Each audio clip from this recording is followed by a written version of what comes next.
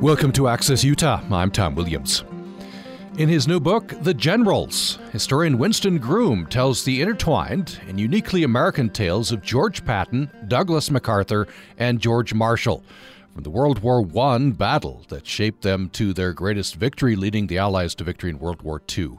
These three remarkable men of arms who rose from the gruesome hell of the First World War to become the finest generals of their generation during World War II redefined America's ideas of military leadership, brought forth a new generation of American soldier.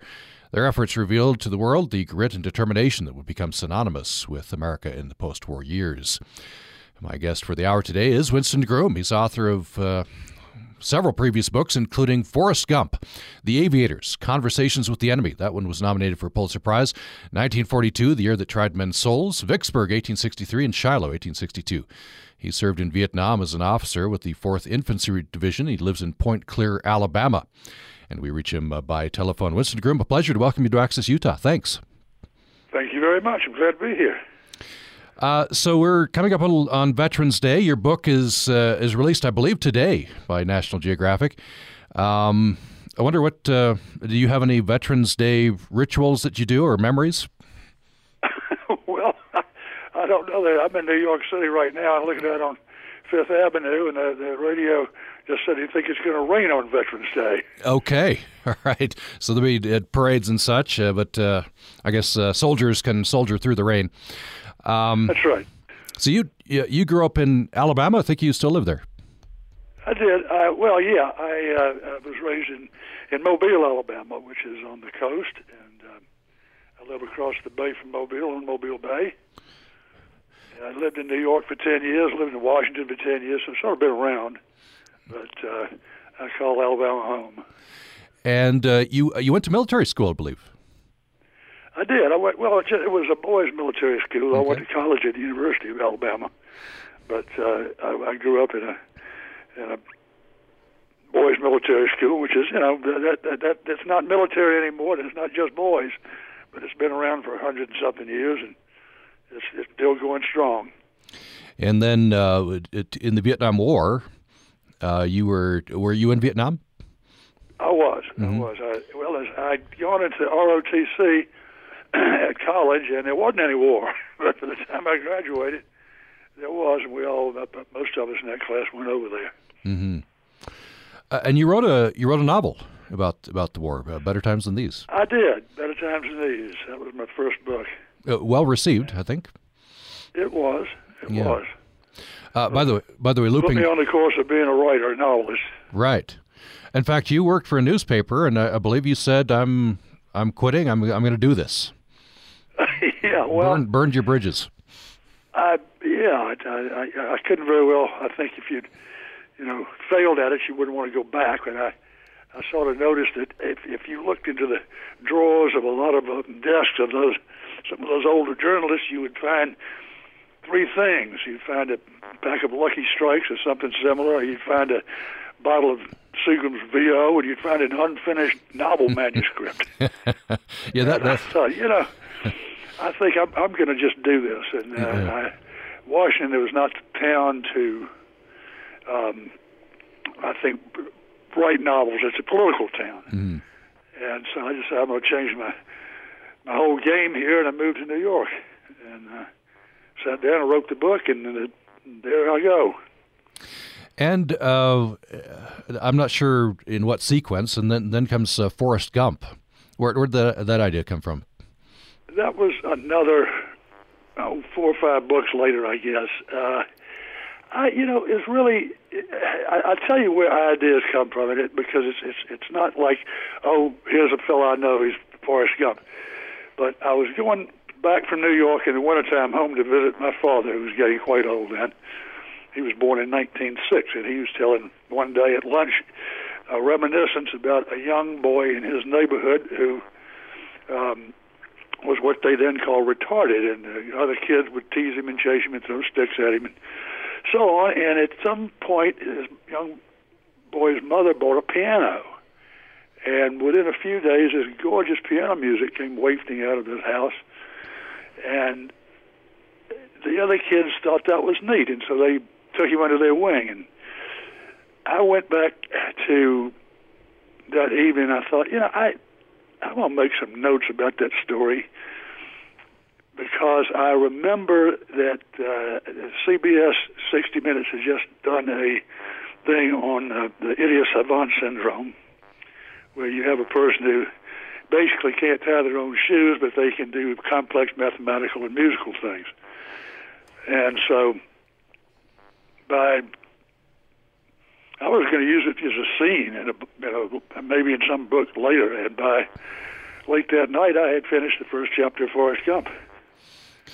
And that's the way these things happen. And I guess you couldn't have known what a hit it would be. And it's still, in fact, today I was just tooling around the internet, found this from Huffington Post. It's lessons we can learn from Forrest Gump on death and dying. That's just from yesterday. It's become a touchstone, an icon. It's pretty iconic. It's interesting. No, of course you couldn't know. I didn't. When I finished the book, I thought maybe I was crazy. I didn't even show it to my literary agent. I called up a friend, Willie Morris, who was a very fine editor and writer, and he was at that point the writer in residence at the University of Mississippi, and I asked him if he'd read it, and he said, certainly. And so about 2 weeks later, I got a phone call at about 2 o'clock in the morning, which is Willie's chosen time to talk usually. And all he said was, "Don't change a word." Now, there it went. Did you set out to have Forrest Gump, and the name has become I guess a touchstone, the Forrest Gump of this or that, meaning someone who's ubiquitous throughout periods in history. Did you set out to try to do a sweep of history with this character? I didn't know what I was going to do, and that's the truth. I didn't have a net, so to speak. I didn't have an outline. I didn't have notes. I didn't have research. I just sat down and said, "Well, what's going to happen today?" It was completely unplowed ground as far as I was concerned, and so I didn't know. I just would let my mind say what he's going to do. I think it came from what I call my lizard brain. We all have a lizard brain in the back of our neck, and it went right through the regular brain, onto the 10 fingers, onto the machine, and out it came. And I'd look at it and I'd say, "Well, that's not bad." I was never really sure about it until Willie said that, and then I gave it to my agent, and he loved it, and the movies bought it, and that was it. That's history. What'd you think of the job Robert Zemeckis and Tom Hanks did in the film? Oh God, it's a $1 billion show. You can't complain about that. That's right. Academy Awards and everything. Yeah. Yeah. I saw another interview. This is very interesting to me. You talked with Gregory Peck, who I guess knows his way around Alabama, and he said to you, speaking about Forrest Gump, he says we don't have heroes anymore. We have anti-heroes, and he pointed out Forrest Gump as I guess a hero. Well, I'll tell you what he said. I have a little newspaper clipping in this little case I got in front of me on the desk, and he says. They asked him, "How are today's leading men different from those of an earlier age?" And George Patton says, "Nowadays our heroes on the screen are not strong, steadfast, courageous, and reliable. They're morally ambivalent," said Peck. "The only hero we've had on the screen lately who represented all those virtues is Forrest Gump, and he was a little bit retarded." Yeah. Maybe that's more true to life. Mm-hmm. And it seems like a part of the response to Forrest Gump is the fact that he's retarded, or he's an innocent, at the very least. Yeah, well, that's what I wanted. Yeah. Somebody to sort of bounce things off of. Yeah. World seen through the eyes of somebody who is looking at things from about 15 degrees off. Mm-hmm. Did you have any pressure from your publisher for Forrest Gump 2 or for another novel, or? I didn't get a lot of pressure, but they asked me if I was interested in doing one, and I did one. Mm-hmm. It's called Gump and Company. Mm-hmm. Yeah. And it came out and sold a lot of books. It's more about Little Forrest than it is Forrest Gump. Right. Once you get a good character, you want to explore it.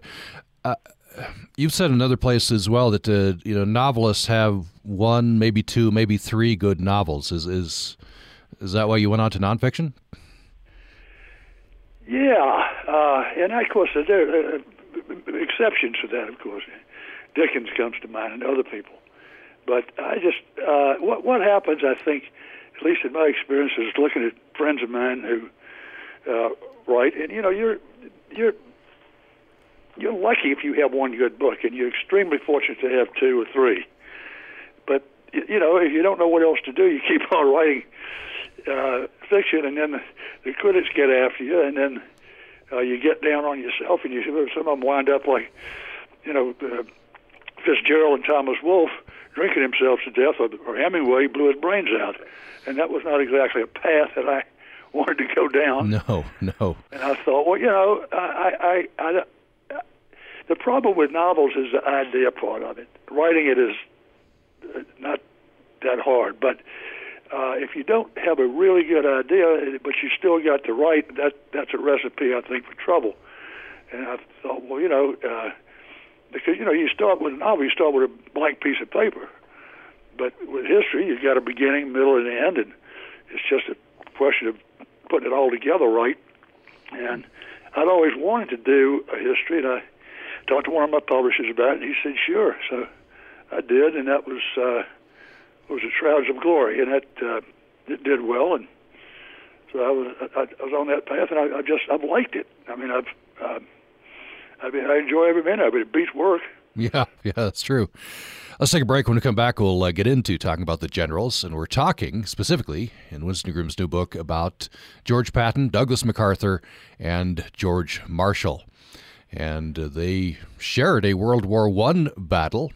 In fact, MacArthur and Patton were dodging fire as they conversed during one World War I battle. Parallel lives, intertwined a lot, and of course they were prominent in World War II. We'll talk about it following the break. This is Brian Erickson in Bringing More to Life. All caregivers are not created equal. Give yourself time to learn this new role. Observe and ask for advice from peers who also face the challenge of parenting parents. Worry less about doing it right and focus more on showing you care. Remember often, your presence is enough. Engage and appreciate care facility staff. They know your parents' needs. Start the conversation now to bring more to their lives.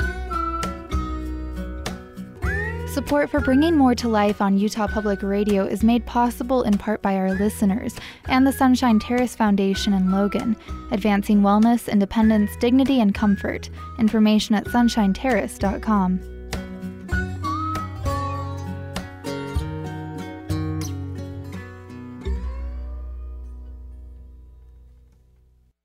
Programming on Utah Public Radio is made possible in part by our members and the Chamber Music Society of Logan, presenting the 4A Quartet featuring pieces by Mozart, Martineau, and 4A. Tuesday, November 10th, 7:30 at the USU Performance Hall. Information is at cmslogan.org. Thanks for listening to Access Utah. I'm Tom Williams. We're very pleased to have historian Winston Groom with us. His new book is The Generals. It tells the intertwined and uniquely American tales of George Patton, Douglas MacArthur, and George Marshall.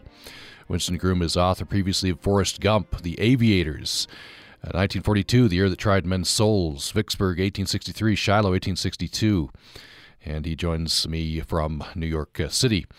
So Winston Groom, why these three men?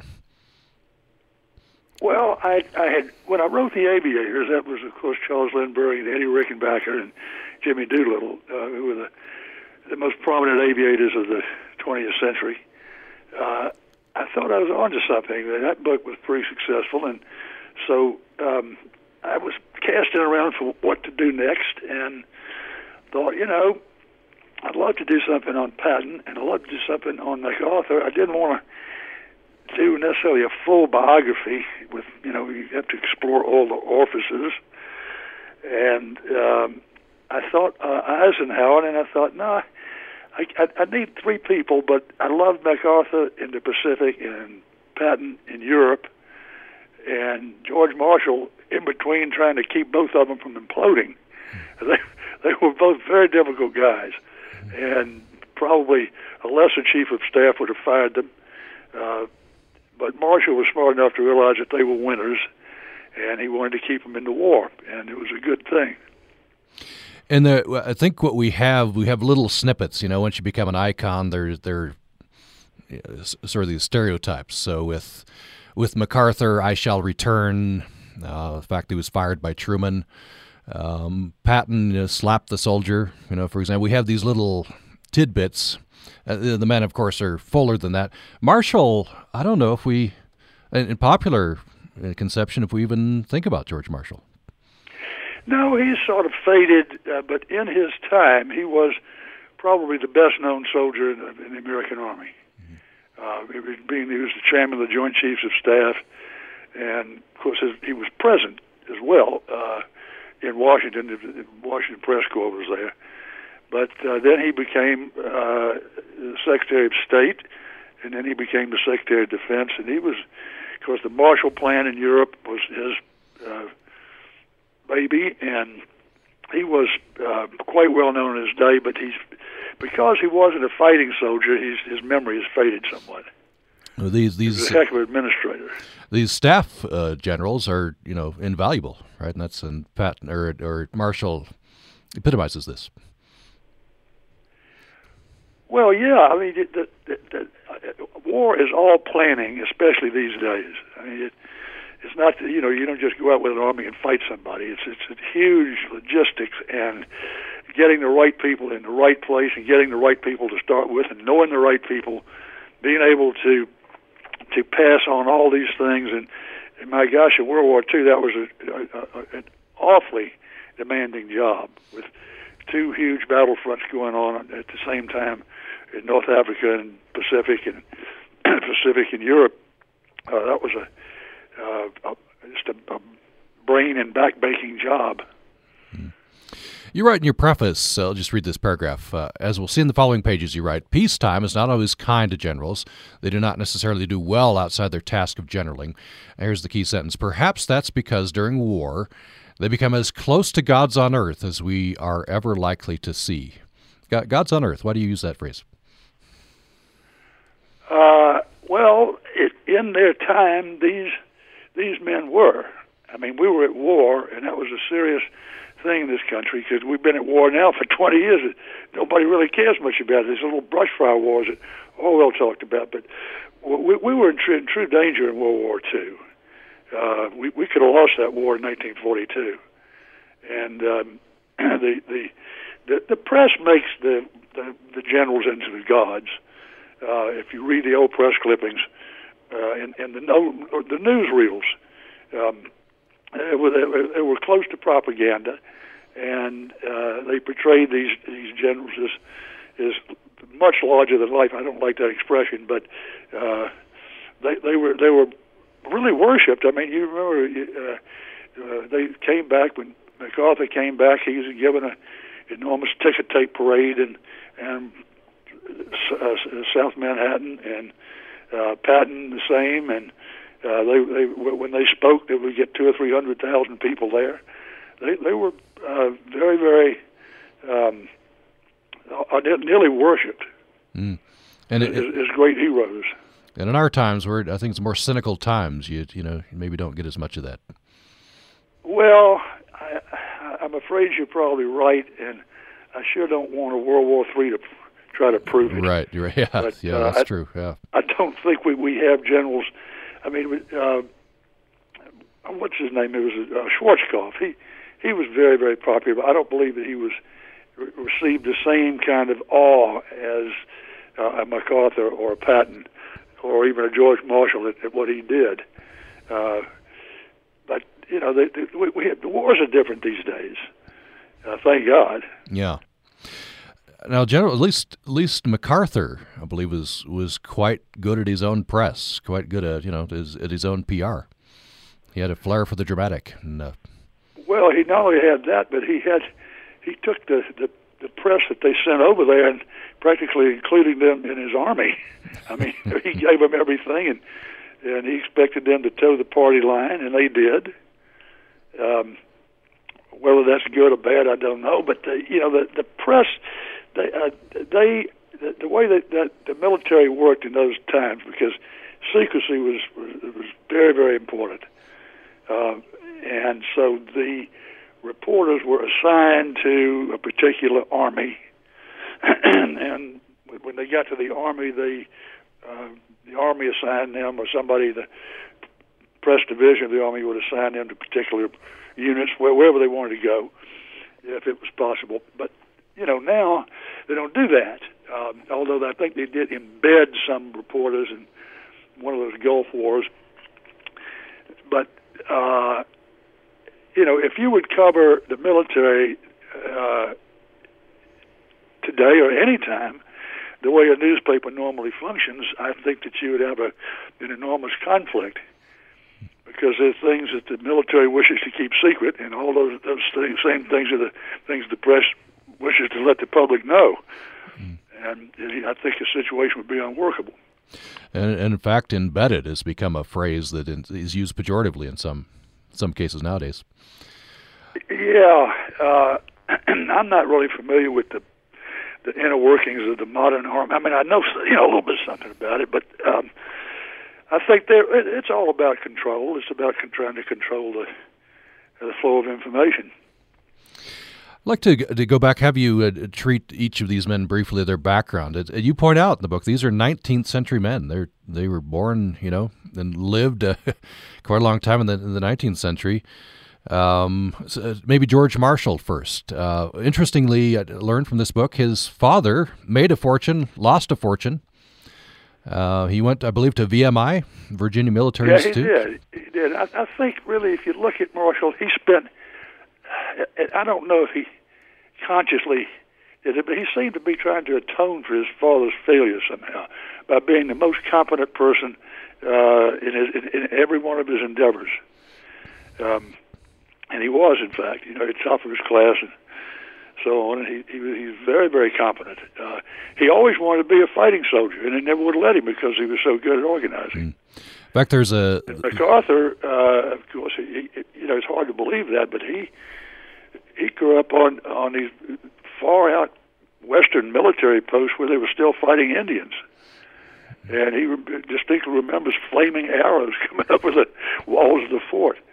His father was a great general, as a Medal of Honor winner in the First War. In the Civil War, MacArthur's father, and later went on to become a top general in the Army.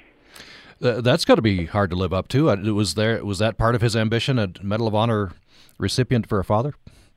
I believe so.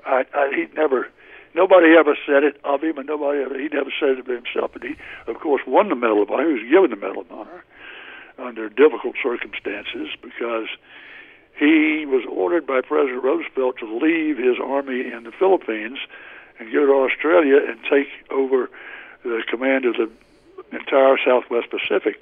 But the fear was that people would accuse him of deserting the sinking ship because everybody knew that army was doomed. And so the president got the bright idea to give him the Medal of Honor for his activities in the Philippines, to sort of allay that thought that he might have been, leaving the troops of some act of cowardice or something. Mm-hmm. And I believe he still received some criticism for. He received it. They all receive criticism, and I included in the story. But when you look at it as a whole, it was a brilliant idea to leave MacArthur there. He was highly competent to do what he did. I don't know if there was another general who could have done that, even though his behavior was sometimes bizarre, and certainly was toward Washington was almost insubordinate. But I think that he sensed that the people in Washington were not giving him the tools to do his job, and he was, in fact, correct.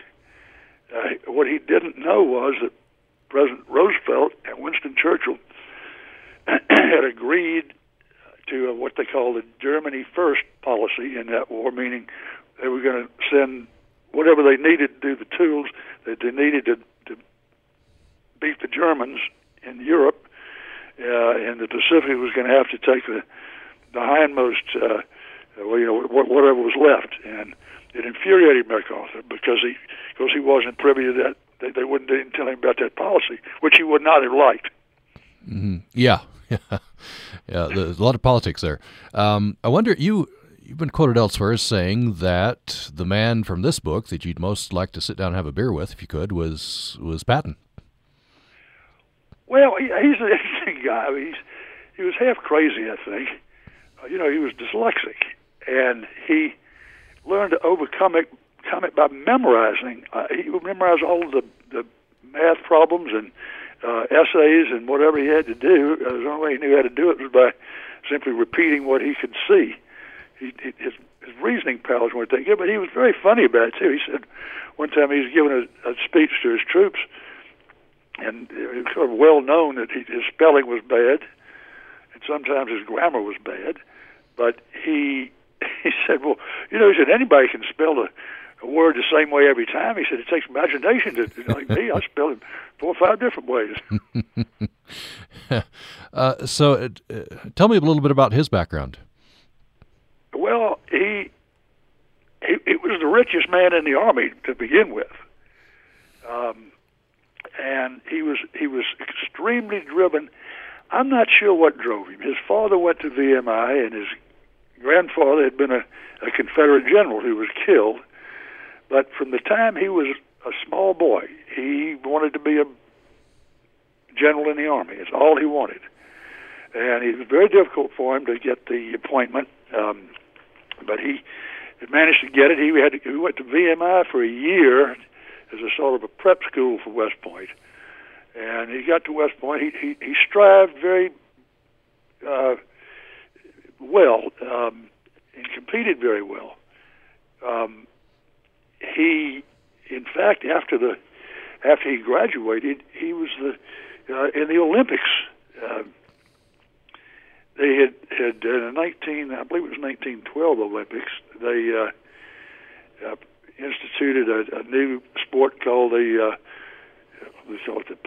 decathlon. Was it pentathlon? I can't remember, but whatever it was the ancient Greeks used it, and it was a military game almost, in which in the Greek version that these soldiers would fight it out and kill each other. But they didn't do that in the modern Olympics. It was designed to see how well a courier would do if he had to ride and shoot and swim and sword fight and run. And so I think there were 40 participants in this. It was held in Stockholm, and Patton came out number 8 out of all of those things. But he had learned all these things. He learned fencing at West Point, and he learned to swim because his family owned Catalina Island, among other things, and he'd swim around the island. And he was an excellent rider. He was the captain of the Army's polo team, and at West Point he had also run track, so he was pretty fit for all that. He was beaten out by a Swede, I believe, who became his best friend. I think he was an interesting guy. Yeah, I think one thing that I think some people at least know about him, and you treat this a bit in the book. Patton believed in reincarnation. Yeah, he did. He was pretty convincing about it too. Traveling around Europe, he would sniff out these various sites of old ancient battlefields of the Romans, and he would tell his wife that he'd been there. He had fought there. Whether it's true or not, I don't know. But he certainly believed it. Mm-hmm. But he didn't seem to press it on people. I mean, sometimes people look at you like you're a nut, say things like that. He just casually say it and move on to something else. Now, you said earlier, and I think this is part of our sort of stereotype of Patton, a little bit crazy? Well, it has been explained in other books on him, observations, that this dyslexia produces a different kind of personality, sort of aggressive, defensive, that sort of thing. And he was certainly aggressive, He could be defensive. He could be outrageous, but he was basically a gentleman and was raised as such. And he would show up at these army posts in the 1920s and 30s as a lieutenant with a yacht and a string of polo ponies. And you would think that people would have been jealous of him for that, but they weren't. They got to know him because he was an excellent rider and he was an excellent yachtsman, and he could back all that stuff up. He was one of those guys that I found him sort of the most interesting. Although I'm sure MacArthur, they said he could speak eloquently on any subject on Earth, and he I may have a beer with Patton and a glass of wine with MacArthur. Maybe I should have written that. Yeah, you're right. The both of them. Patton, I've heard the criticism of Patton. Maybe have you responded to this, having studied him, that he was a little too loose with these men and men's lives. In other words, too willing to burn through lives. This is a criticism I think some generals get. What do you think about it with Patton? Well, when you look at the serious generals we've had, we haven't had that many. I mean, you have to look back to the Civil War. You have to look back to, say, the Spanish-American War, Roosevelt and his Rough Riders going up San Juan Hill, General Grant, and they called Grant a butcher. But the theory, and I think Sherman expressed it as well, is that the quicker we can get this thing over with, the more lives we're going to save. And if we have to expend lives now, it will save a lot of lives in the future. If the war continues for another year, 2 years, you're going to have a lot of people killed. That was the rationale. The point was to win it, not to save lives. Obviously, you want to save lives, and you don't want to do these crazy frontal assaults anymore against automatic weapons and that kind of stuff. What you want to do is use the kind of tactics that are going to win it. You know lives are going to be lost if you're a general. I mean, lives are going to be lost if you're a lieutenant. But the general has a lot more responsibility. But I think the theory that they put into practice was the same theory that Grant used, which was,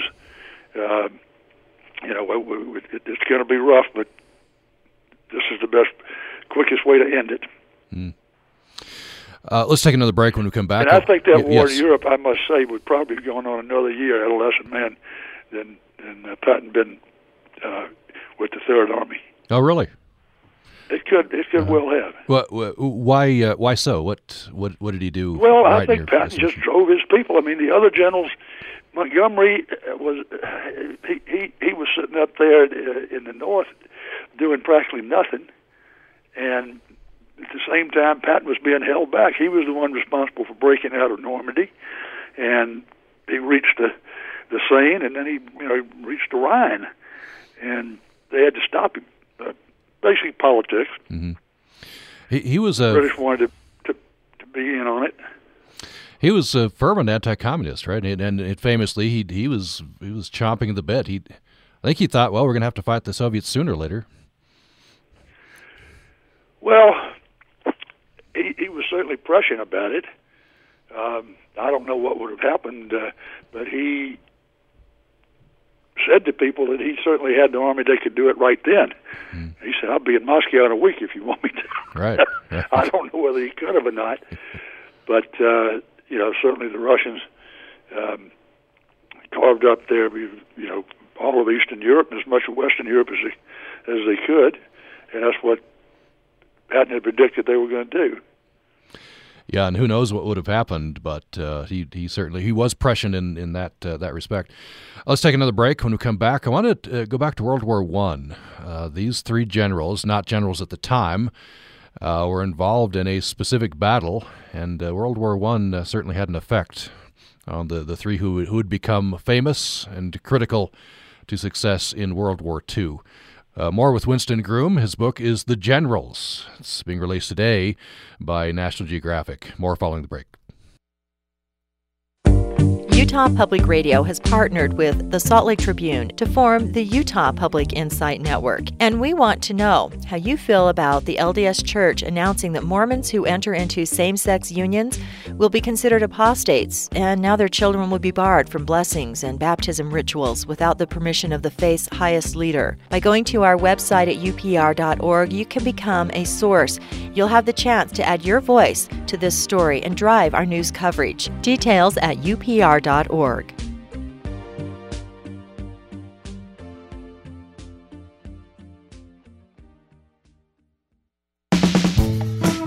I'm Jill Deacon in for Shad. This weekend, the new James Bond movie Spectre opened in theaters. Our pop culture panel will discuss Daniel Craig's final turn as Agent 007, Donald Trump hosting SNL, and Aziz Ansari's new Netflix series. That is coming up on Q from PRI, Public Radio International. Join us Tuesday afternoon at 1 on Utah Public Radio.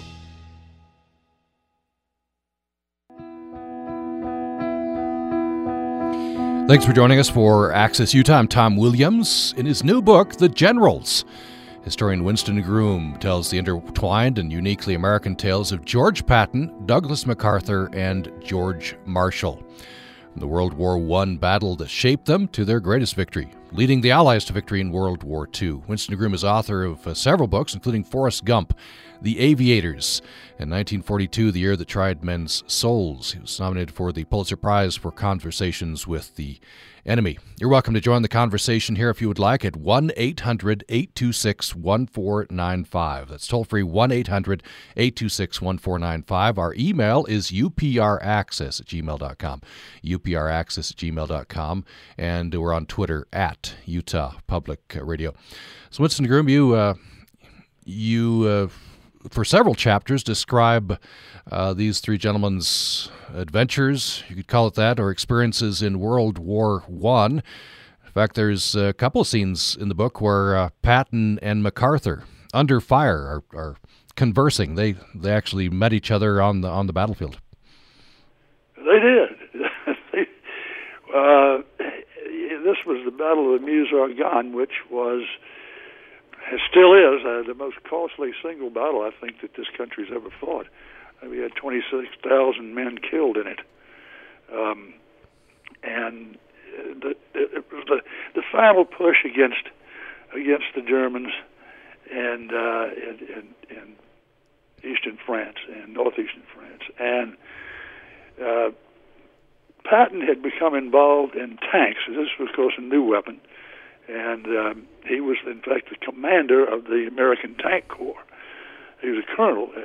MacArthur, at that point, was a general. And they made a push, and at some point there on the battlefield, MacArthur found himself with Patton standing there in a conversation. All the men around him were lying down in the foxholes or whatever protection they could find. And there was a rolling barrage coming towards them. They could see it. And they stood there and continued their conversation. As Patton put it later to his wife, he thought that both of them wanted to get down, but neither one of them wanted to be the first one to do it. There is a sense of bravado, isn't there? Yeah. Generals, of course, in ancient times, and in the preface, you start your book with Alexander the Great. Generals, of course, would be at the front fighting with their men, but as it became so complex, the generals are more to the rear, but these two men, MacArthur and Patton, certainly wanted to show bravado. Well, Patton in particular, I mean, MacArthur, it's hard to figure him out, but he seemed to be completely oblivious to enemy fire. Patton, on the other hand, was scared that he was going to become a coward, and he kept trying to prove himself, which is sometimes when I was going through the research material, I would say, well, why would he do that? That's nuts. But he did because he wanted to prove himself, and probably MacArthur did too, but he just, for some reason, seemed very casual about it. It's interesting how people react in those circumstances. I wonder if we could return to George Marshall, and he kind of gets lost in the shuffle sometimes because he wasn't on the battlefield. He wanted to, of course, but he was just so valuable. Roosevelt, what did he say? He's worth the division, or he was invaluable to Roosevelt. Tell me a little bit more about George Marshall. I'm sorry, go ahead. Tell me a little more about George Marshall. Well, he could have become the commander of the invasion of Europe, the job that he gave Eisenhower. He very much wanted to. That would have at last given him the opportunity to command troops in battle, large troops. And Roosevelt asked him, he didn't order him not to, he simply asked him. He said, I'd rather have you here, but essentially the decision is up to you. And he was a pretty selfless guy, Marshall, and he gave up that last great opportunity.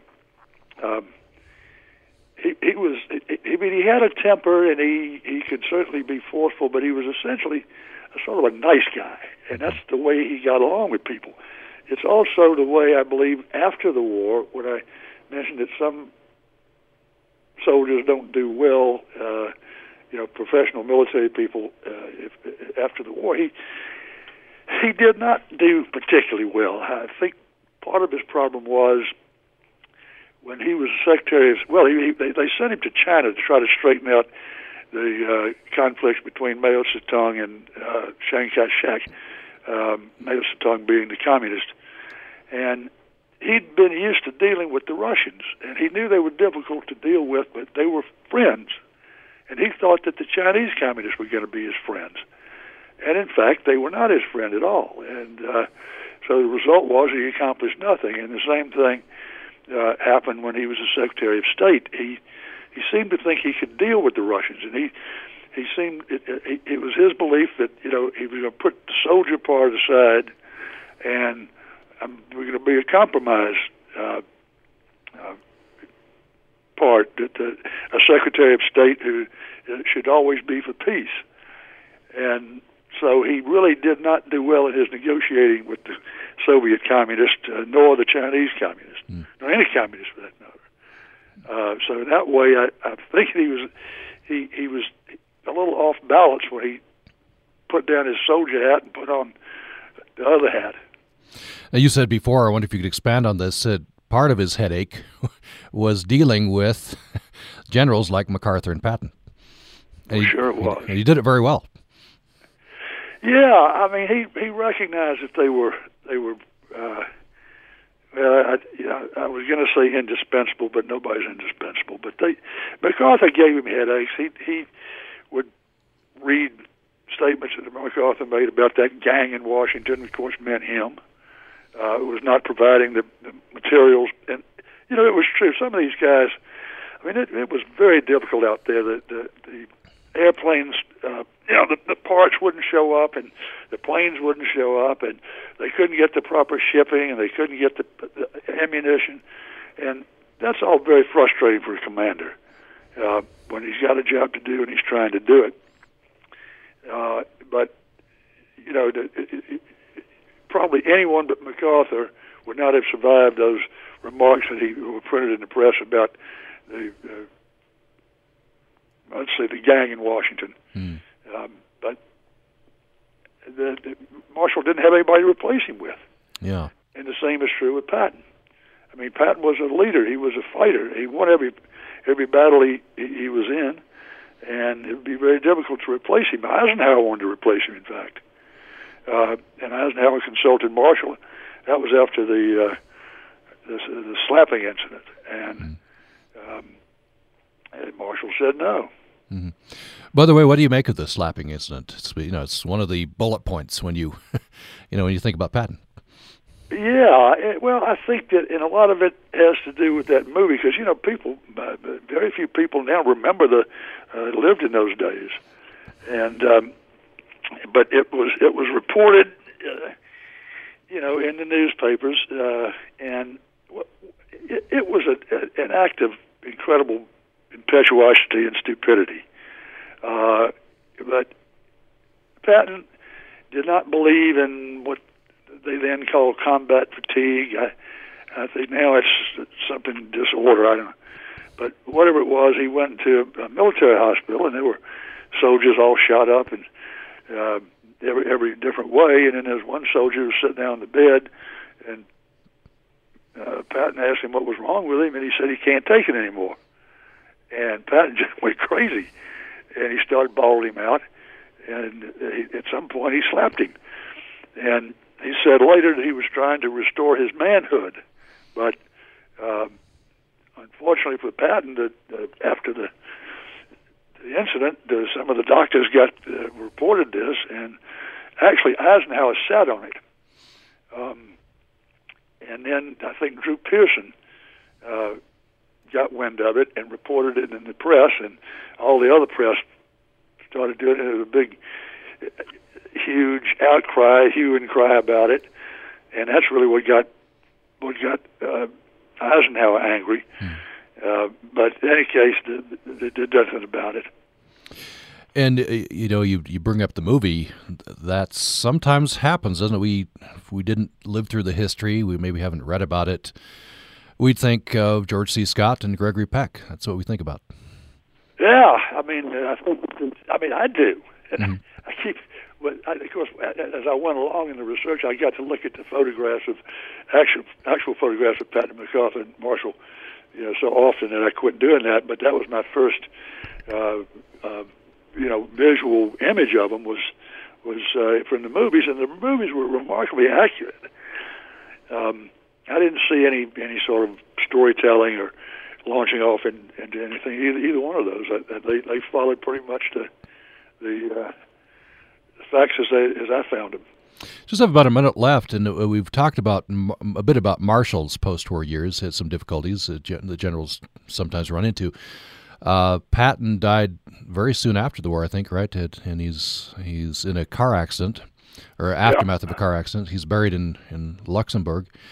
What about MacArthur? He came home, made the famous speech. He had a long career, very, very successfully rehabilitated Japan for 4 or 5 years after the war, and he changed it. This was a very difficult thing to do because their culture was such, they were led by an emperor, and there was no democracy, and women were treated poorly, and so on. He reversed all of that and gave them a democracy and put them back on the path to being a highly industrialized, welcome member of Western civilization or Eastern civilization. And he had about accomplished his task when the Korean War broke out. The North Koreans attacked South Korea, the communists, and we had agreed to protect South Korea. And he, at this point, had very little army left, but he took what he had up there and managed to stop the hemorrhaging, and then pulled off a brilliant landing at the port of Incheon, which is near Seoul, and not only stopped the hemorrhaging, but he chased the North Koreans back up beyond the 38th parallel. And he had a problem with President Truman, who was trying to negotiate the war to some conclusion, and MacArthur put out a public statement to the Chinese communists who had joined in with the North Koreans that they needed to surrender him immediately or they would be destroyed. And that didn't do well for President Truman, so he fired General MacArthur, who then came to New York City and lived in the Waldorf Astoria Hotel for the rest of his life. He had a real flair for speaking, and the famous speech, "Old soldiers never die." That's just one of many examples from MacArthur. Yeah, when he came back here, it was not under a cloud of being fired. It was as a great hero because President Truman was not particularly popular, and MacArthur was asked to address both houses of Congress, which he did, a joint session, and made such an emotionally stirring speech that the Speaker of the House was heard to quip that there was not a dry eye on the Democrat side or a dry seat on the Republican side. Yeah. And, he then went on to make his famous West Point speech. That was shortly before his death. And he was a terrific orator. What do you make now, having spent time with these three? Were there any surprises? What do you come away with? Not really surprises. It just the richness of their lives, I think, impressed me, and things that I didn't know. When I do these books, I sort of deliberately choose a subject that I'm not particularly familiar with. I mean, not intimately familiar with in any case. I think it brings something to the writing because I get excited about learning new things about the subject, and I think I can then convey that excitement to the reader. But I don't know, these guys were amazing men. I mean, their lives were surrounded with patriotism and courage and character, and I think that they were true, real American heroes. What's next for you? Next. Would you believe the Admirals? The Admirals. Okay. Which ones? Well, I'm not going to take the ones that everybody's done, like Admiral King, who's the chief of naval operations, Admiral Nimitz. I always got to do the fighting admirals, and that would be Halsey and Raymond Spruance, who at the Battle of Midway, and a guy nobody's heard, very few people have heard of, Clifton Sprague. They had at the Battle of Leyte Gulf, the Halsey had gone off chasing some Japanese. He was decoyed off chasing Japanese carriers, and the entire Japanese surface fleet, including these enormous battleships that they had built, suddenly appeared. And Leyte is in the Philippines, it's an island, and MacArthur had just landed, and they were headed straight for the fleet. All the transport ships, and then bombard the beaches and would probably have destroyed the invasion. And Admiral Sprague, with his little band of escort carriers, successfully beat these people back and sent them back to Japan. And that was, it was like a high school football team playing the Dallas Cowboys. Sounds that much difference. In the weight of these 3 or 4 destroyers and destroyer escorts and little small escort carriers. But they somehow did it. I don't know to this day exactly how they did it. Well, it sounds interesting. Admirals be coming up next from Winston Groom. The current book is The Generals. It's out from National Geographic. Winston Groom, it's been a pleasure. Thank you so much. It's been a pleasure speaking with you. Thank you. And coming up tomorrow, more National Geographic, we're going to talk with the editor of the current issue, the climate issue. We'll talk with one of the writers as well. 2 sections, how to fix it, the climate change problem. We'll point to Germany as an example with Robert Kunzig, author of that article, and we'll talk about how to live with it. We'll look at Kiribati, Pacific Island nation, and Greenland and other places. National Geographic's The Climate Issue. That's tomorrow. Hope you'll join us. Thanks for listening today. I'm Robin Young. A retired Air Force Master Sergeant will try to break 2 world records on Veterans Day for a wingsuit jump. What's it like to jump from a plane that's flying at 30,000 feet? It's amazing. It's a sense of freedom. You're flying around in the sky. It's the part of the job from the military that I enjoyed the most. Next time on Here and Now.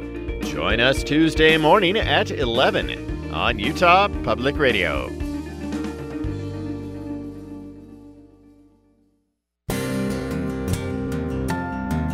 This is Utah Public Radio, KUSR HD1 Logan, KUSK HD1 Vernal, KUSL HD1 Richfield, KUST HD1 Moab, KCEU Price, and KUSU FM HD1 Logan. A service of the College of Humanities and Social Science at Utah State University. This is Utah Public Radio. Thank you for listening to Access Utah. The time now is 10 o'clock.